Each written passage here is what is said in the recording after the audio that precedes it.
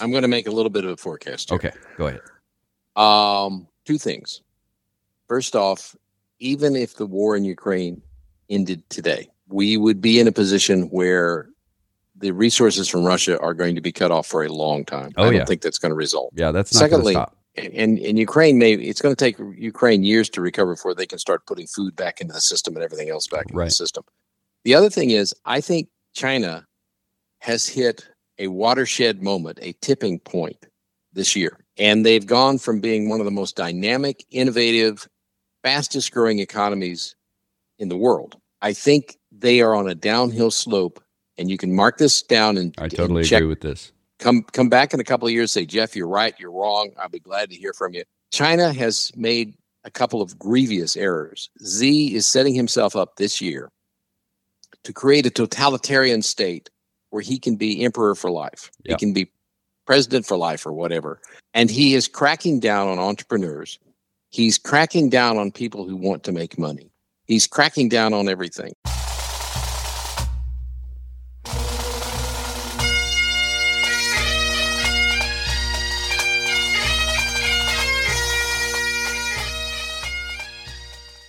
Once more unto the breach, dear friends. Else fill the wall up with our English dead. Good morning, ladies and gentlemen, boys and girls, and welcome to another exciting episode of The Personal Wealth Coach, starring Jake and Jeff McClure.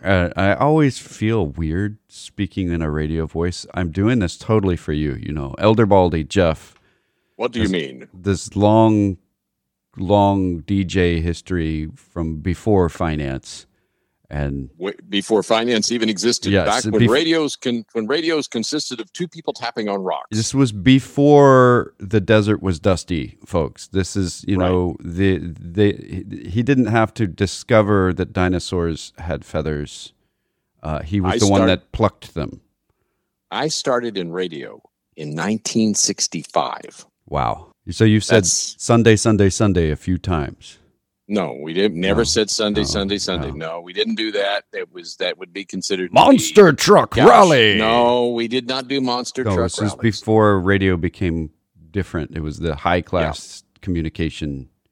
Yeah. AM radio was the high tech way to communicate with people, and it was practically everybody in town listened to the evening news in Idabel, Oklahoma, on KBEL, Idabel, Oklahoma, 1240 on your radio dial. Radio still had dials. What are those? That's like the soap, right? No, it's a circular thing. It's like an analog clock. Yeah. I have a whole series of people in younger generations, and they don't know what a CD or a DVD is. They don't know what a cassette is. When I started radio with you, it was at the end of the 20th century, but we still had 8-track players that you had to flip to play the ads. It was pretty amazing. That was high tech to me because I read the ads when I was a radio announcer back in the 60s. So all of that extra deep voice and exciting episode, to me, it really brings back the Muppet Show and Pigs in Space, but that was a spoof off of something that happened much earlier. See, all I know about it is the satire. So it's Muppets in Space. Muppets in Space. Yeah. Pigs in Space. You realize you date yourself when you say Muppets in Space, because I have a trainer that's in the generation after yours. It gives me great pain twice a week. And I talked to her about the Muppet movie, and she just looked blank. Yes. And she's a well-educated person, and I realized that it has not to do with education. It's time. Yeah. So we are all eldering. All of us, hopefully. Yeah. Other than that, you die. But we've got to jump into some disclosures. We've got first one. We're well, even though if this is the Saturday, April 16th, if you heard about the tornado through Salado, Texas, we did not experience the tornado directly, but the effects of the tornado were definitely felt. And so everybody's fine. And that we know and are aware of. There were 23 injuries. Everybody out there in the village seemed to be okay. No deaths, which is pretty amazing because there was some big devastation. One person in critical condition, though. Yes. We had hailstones, softball, grapefruit-sized hailstones, which just ruin your day if you're taking a stroll. That's don't take a stroll in a golf ball and above size hailstorm. And if it starts talking softball, you need to wear some like football pads or something. Maybe more. And a helmet. Maybe more. Anyway, so that's the first disclosure. Next is that this is not only a radio program. The Personal Wealth Coach is also the name of an investment advisory firm registered with the SEC. It is? It is. We're not offering business on the air for sure. We're talking about generalities and education. The reason is because as fiduciaries, we're not allowed to give advice in a non-private setting. We also need to know our clients thoroughly before we give them advice. And that is not easy to accomplish in a podcast or a radio program. It's just, I don't know. I suppose we only have a few listeners. So, I mean, we could just get to know all of them and have this communication going back. No, we actually do have quite a good number of listeners. Well, I can say that we don't pay for this radio program, nor are we paid to do this radio program. KTEM, we do advertise on KTEM for the radio program. And so does KTM advertise on KTM for the radio program. We have a little conflict of interest in that we have gotten a few clients over the years. From the radio program, right? From the radio program. Our primary benefit for us to do the radio program, other than the fact that we are spending hours each week preparing for it and then doing the radio program on Saturday morning instead of doing something else, is we enjoy doing it. And we also have, by report, at least 3 clients that listen to it. Yes. And hopefully we're educating people. I mean, we do get a lot of emails from people thanking us for doing it. So we appreciate that. Well, that is our main objective here, is to get financial education out there as well as we can, 2 hours a week.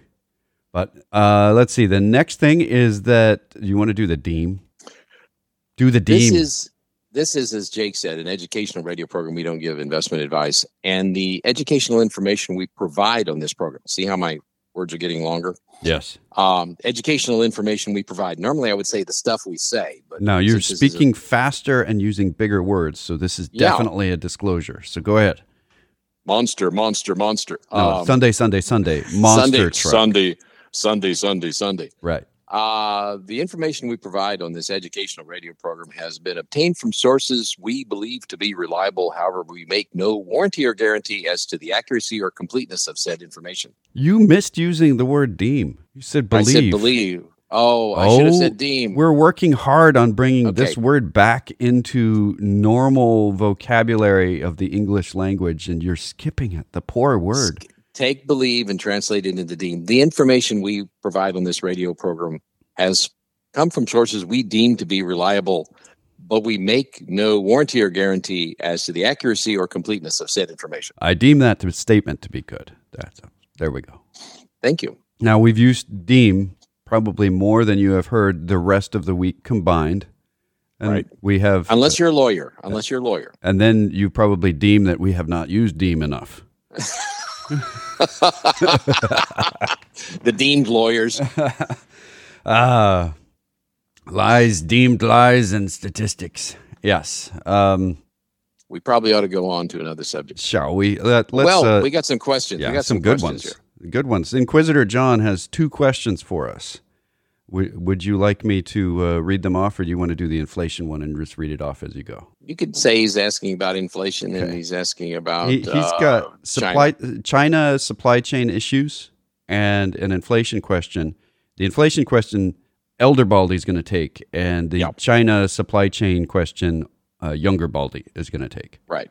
So this is Elder Baldy, and I'm going to talk about. We wrote that in the newsletter this week. Jeff being elder. Yes, I am. You are. Yes. Okay. You think, therefore you are. In our newsletter, and John sent us a quote from our newsletter. History is replete with examples of how the Fed breaks too hard and a recession ensued, but the underlying causes of inflation were different than now. So an argument can be made that past performance is not a good indicator for this time around. Matter of fact, we say that a lot. Past performance is no guarantee of future returns. Yeah. Well, inflation, the last really, really serious bout of inflation we had it started in the mid 70s with the price of oil going up, by the way, but the price of oil never came down during that period. And it worked its way through the economy until by the early 80s, we had double-digit inflation. And that is what people are citing as the last time. As a matter of fact, when you look at this is the highest inflation since it's sometime in the early 80s. But that inflation that we had in the 70s and 80s had been building up gradually. You can actually see it happening from the 1960s forward. It was rooted deep in our system. And frankly, it's largely to be blamed on unions. Unions would go on strike. We only had 3 manufacturers of automobiles, as far as we were concerned, in the world, because Japanese vehicles simply didn't have much of an impact in our market. They were kind of trash at that point. And the unions wanted raises for their people, and since they could shut down the United Auto Workers could shut down all 3 companies from making automobiles at the same time because they were exempt from the antitrust provisions of our law. And so they kept raising their own wages because they had, in essence, a monopoly, and they could raise the price as high as they wanted to. So each time their contract came up, they raised their wages, they raised their health care, they raised their retirement. They built it into the contract that after a certain time of work, they would get a raise, period. Anybody working this number of years would get a raise, and it was a significant raise, and it was built in there regardless of whether or not your productivity went up, regardless of whether or not you were a good employee. So we had a systemic tilt towards inflation in the economy of the United States. And if you want to follow it all the way back, it came from the fact that the United States, had a near manufacturing monopoly in the world following World War II. We could raise prices as high as we wanted to raise them within certain limitations. And people had to pay that price if they wanted it. If you want a car making stuff, or a refrigerator or steel or basically most things, you had to buy it from the United States, and we had a lot of control over that. That led to planned obsolescence, which was where a car would destroy itself over the life of your loan, and you would have to buy a new one at the end of it. And that was usually around 3 years. And it was built into the system. You had to buy another car. That adds more inflation into the system. So we had this systemic inflation that Paul Volcker is largely credited with breaking. And he broke it by putting us through 2 recessions in the early 80s, 1980 and 1982. So the 1982 recession was quite severe. In many ways, it was the worst economic downturn since the Great Depression. We came out of it quickly because all he had to do was lower interest rates to get us out of it. But he, in essence, broke the unions. He broke the cycle. But it was an extremely painful thing, and we had recessions as a result of the Federal Reserve. I can give you a different view on this, a really kind of cool view. He probably also prevented the bankruptcy of General Motors, Ford, Chevrolet, all of the major manufacturing facility of the United States. Delayed it. Delayed it because they did go bankrupt. Yeah, and that's what I'm saying. It would have been much sooner because the competition from Japan picked up, the competition from Germany picked up, the competition from the rest of the world picked up. And if we hadn't broken that contractual mess, it would have caused the bankruptcy of the major industrial part of the United States much earlier. We still went bankrupt, and mostly because of the union contracts. The General Motors went bankrupt because of retiree contracts and the union contracts. Was impossible to keep up with Toyota. So we had a very systemic system of inflation built into our economy back in the late 70s and into the 80s that had been there for decades. And it took some severe medicine to break that and get us back on the track towards lower inflation and lower interest rates. And by the way, this is a key element if you're an investor. Bond rates were the highest in the early 80s that we have seen in the 20th century and the 21st century. And from there, they started down, and they hit bottom last year in the middle of the year, and they're starting back up in a long cycle now. But the issue is it's very, very different this time. I hate to say it's different this time, but the circumstances really are different this time. Yeah, when we're talking about behavior in the market, if somebody says it's different this time, they're totally wrong.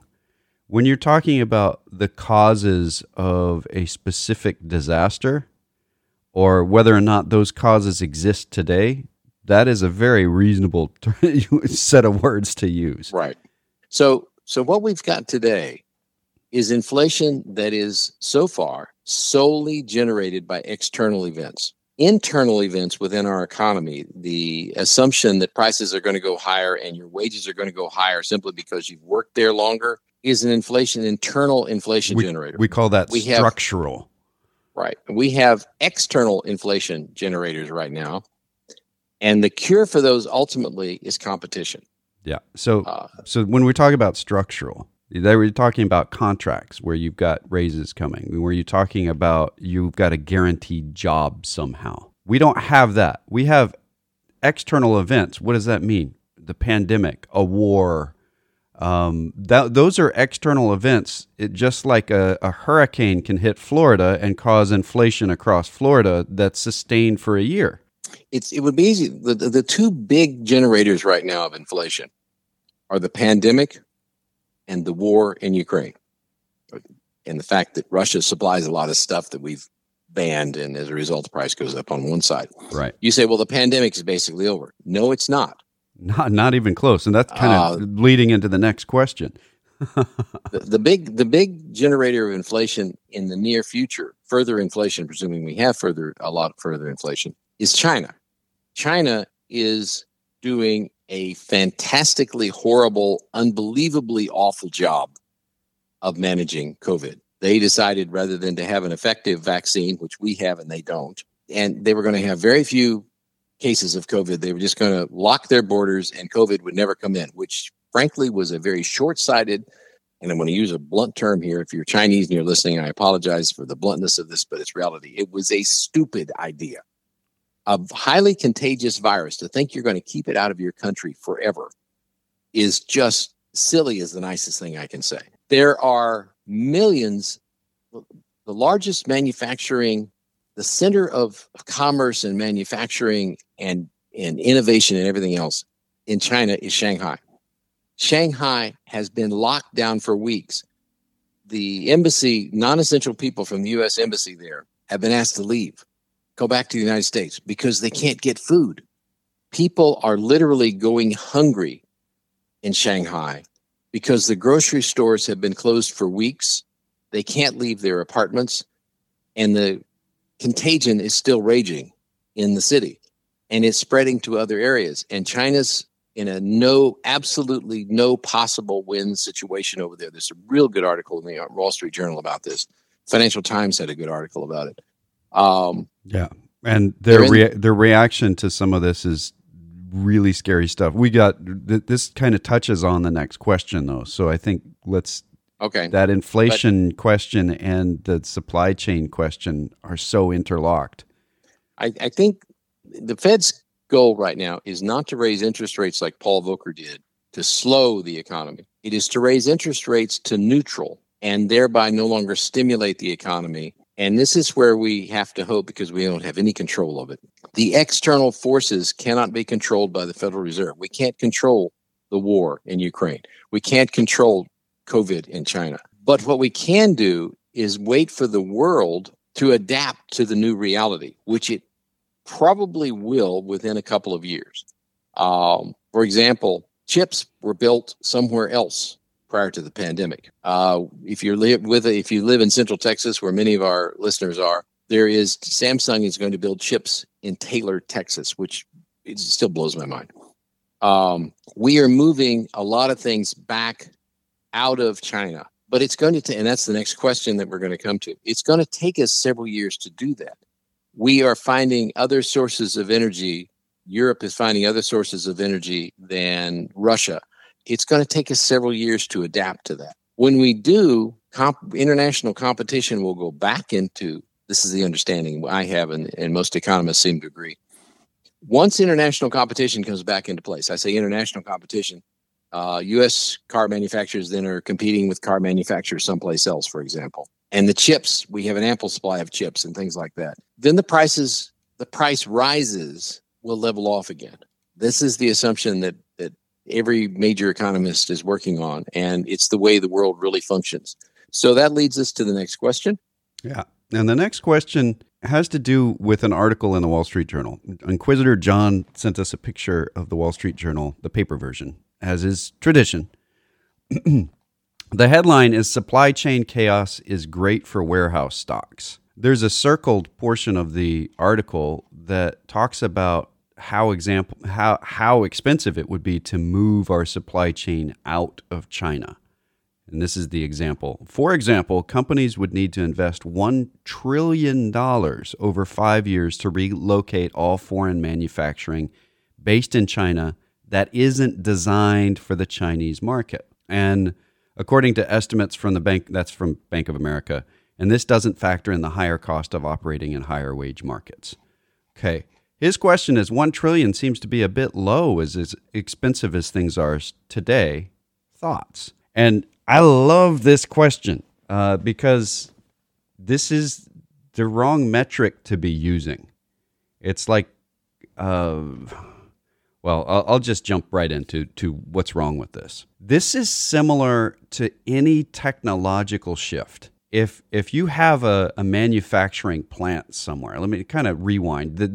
The thought behind this article is still based in old world manufacturing technology, meaning like the mom and pop cobbler shop that was making shoes, and all of the tools and the shop were passed down from father to son for generations.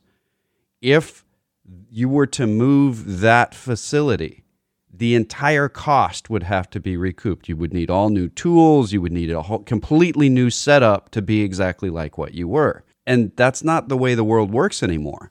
If you go to still a small business concept of like a machine shop where you've got, say, 40 machines and machinists in there, probably 20 machinists and 40 machines, you're not talking about replacing all the machines anymore. Some of those machines can be moved.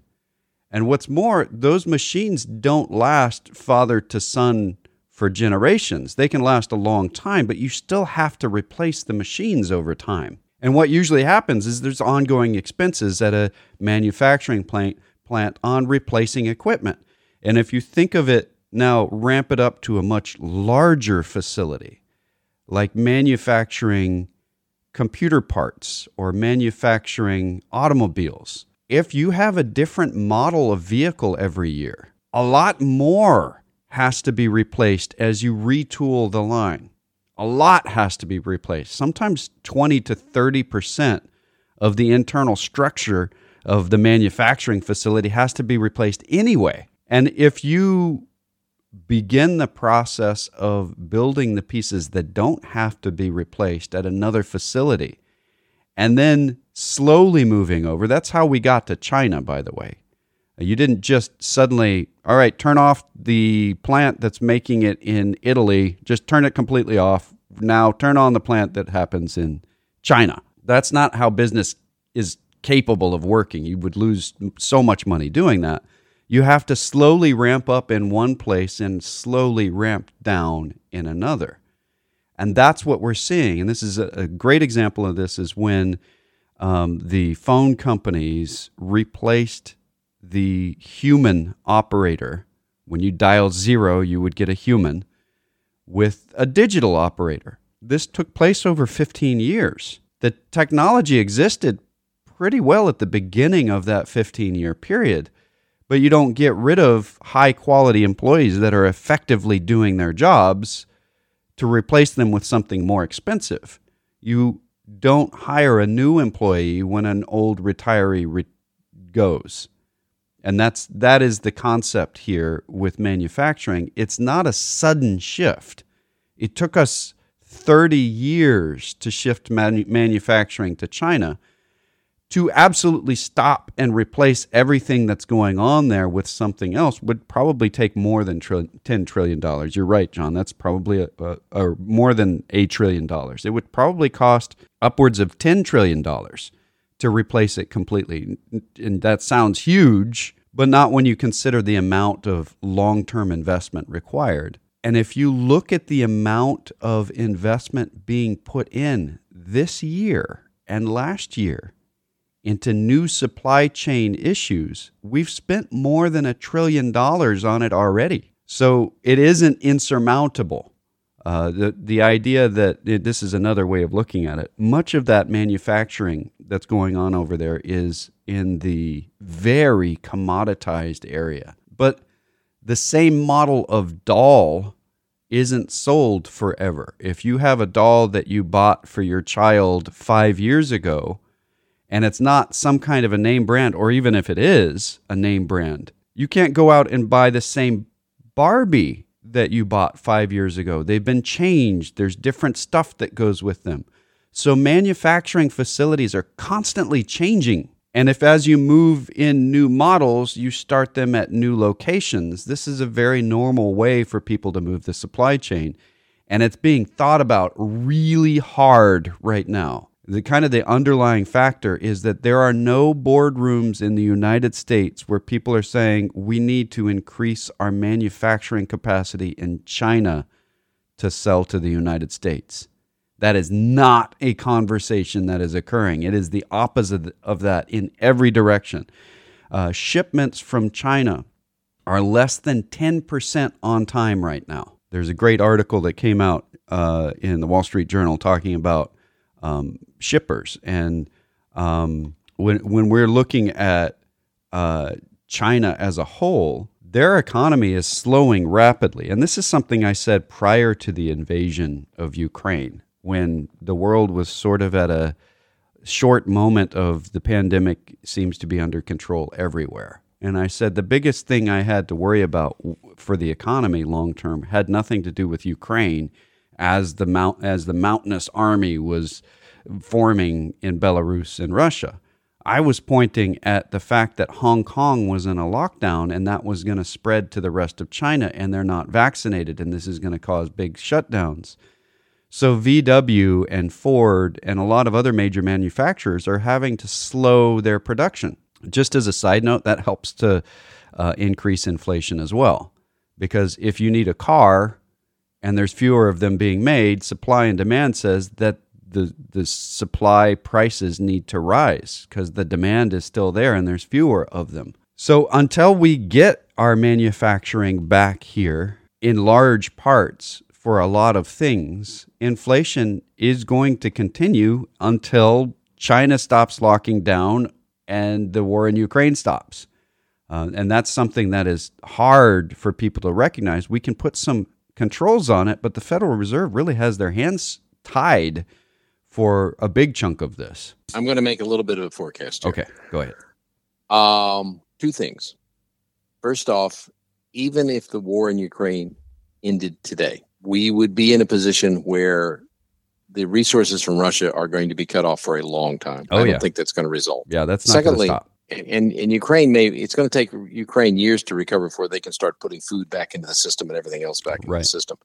The other thing is, I think China has hit a watershed moment, a tipping point this year. And they've gone from being one of the most dynamic, innovative, fastest growing economies in the world. I think they are on a downhill slope, and you can mark this down and I totally check. agree with this. Come back in a couple of years, say, Jeff, you're right, you're wrong. I'll be glad to hear from you. China has made a couple of grievous errors. Xi is setting himself up this year to create a totalitarian state where he can be emperor for life. Yep. He can be president for life or whatever.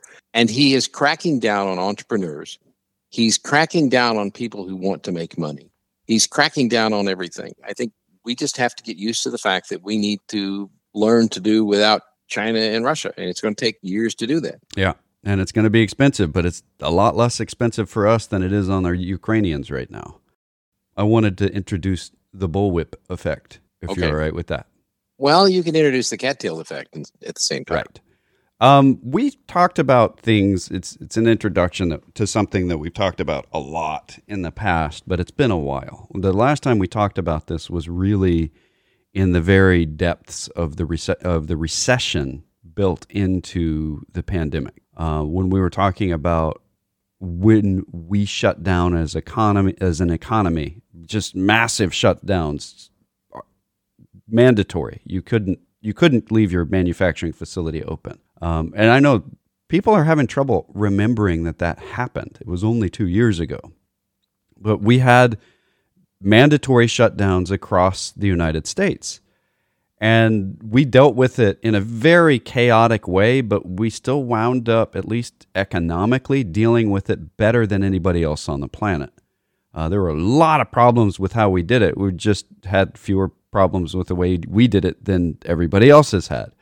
It's just nuts. The chaos reigns, and somehow we came out ahead. We talked about something called the bullwhip effect and how bad it is for the economy if you shut down and then start back up and then shut down again and start back up. That second shutdown is a lot harder on the entire economy than the first one. It would have been better to leave it shut down longer and open up once.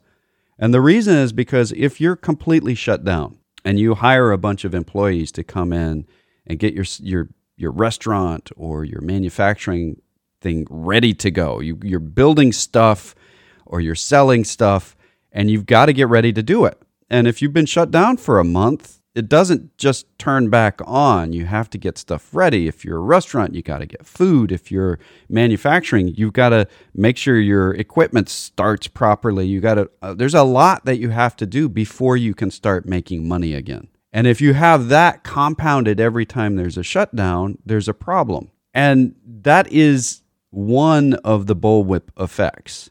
It's like you get this bulge of activity before you get movement. And another way of looking at the bullwhip effect is how inflation can get compounded into things. If you're the buyer of something and you're at the small business level and you say, I'm buying a part, I want 10 parts to get in advance in case things break or because they're in high demand or something. And it takes a while for those 10 parts to get there. It takes something. So people say, well, I'll order extra because it's taking a while for it to get here. So you order 20 parts because it's taking so long for the manufacturer to get it to you. You don't want to have to order it again and wait. So you order 20 parts. From the manufacturer's perspective, they just got a big order and they're trying to ramp up production higher than what it was because the orders are coming in. They're already having trouble meeting demand, and suddenly all of the orders double. So they work hard at hiring new people to get in to meet that demand, and they say, hey, this is going to be the same kind of demand that we had before, only double. It's going to be a sustained double. So they hire all these people and they buy new equipment, which they had to order from another manufacturer who went into overdrive making more. And then the small business gets the 20 parts and everybody else is getting the 20 parts at the same time. So the demand drops at the small business. They have too much stuff. So they have to sit on it because they bought it at higher than expected prices because their demand was so high. So they're sitting on it for a while. And eventually they have to mark that stuff down to get it moving. So they have to put a discount on it. This is the bullwhip effect in the supply chain. And this is, I just gave this dire warning about inflation's going to be around for a while. We're going to have bulges in the inflation, and we're in one of those bulges. Don't be very surprised if we see a lot of price drops in the summer. A lot of dropping in prices, and you're going to go, oh, we've got it licked. No, it's probably just waiting for the next bulge to hit. This is the way that this kind of inflation works because it's a supply chain based inflation. And the small buyer is whipping the bulge back up. The manufacturers at the top of the whole chain that are the ones that are building the stuff are getting all of these conflicting orders of no, we don't want it, or now we want triple what we wanted before. It takes a while for that to get dampened out of the system. And you can even measure some of the original bulges in this whip to the original shutdown. It's a very much like traffic science. If you're watching a traffic jam somewhere, the place, if think about it this way, early in the morning, people are driving to work, and an armadillo runs into the road. There's not a lot of traffic, but there's enough that putting on the brakes right there caused the people behind him to have to slow down. And you can watch that wave kind of move upstream in traffic. The denser the traffic is, the longer that wave is sustained, so that you can watch the traffic jam start based on that armadillo. And that leads to a traffic jam 45 minutes later. This is the kind of stuff that's happening in the supply chain right now. The brakes get put on, then the accelerator. And those waves ripple through the supply chain. And until the supply chain is shorter, which is what we're working on, this is what all this money's being spent on, is to shorten that chain. The bullwhip effect causes that little armadillo in the traffic to mix all of my metaphors at the same time. That little armadillo at the beginning of the traffic jam is the small business owner saying, I don't need any more right now. I ordered 20 last time. And those kind of ripples are expected. Just so the first time we see inflation drop, don't go, we have it under control. Expect another bulge or two after that. It's just a normal part of how this structure works. Absolutely. And it's something that I don't think it's built into the system. I don't think and this is why inflation expectations are watched very, very carefully right now by economists. Because the numbers in the bond market and the people who are surveyed are saying that 3 years from now, they expect inflation to drop down to just above 2%. So that's why they watch that very much. As long as that doesn't come up, I think we're in good shape. And we are at the end of our first hour. Yes. So hopefully we have enlightened you, probably befuddled you. This is not an easy topic. Hopefully the mixed metaphors made more sense than confusion. If you'd like to contact us off the air, we've got another hour next hour, but if you'd like to talk to us off the air, we do give fiduciary advice to people of high net worth for investments and so on. The email addresses or webpage, well, let's just start with the phone number. Local phone number is 254-947-1111. Or 1-800-914-7526. The webpage is thepersonalwealthcoach.com or tpwc.com. You can email us at Jeff or Jake at tpwc.com, and we're at all the places podcasts are available. Until next hour, this has been The Personal Wealth Coach.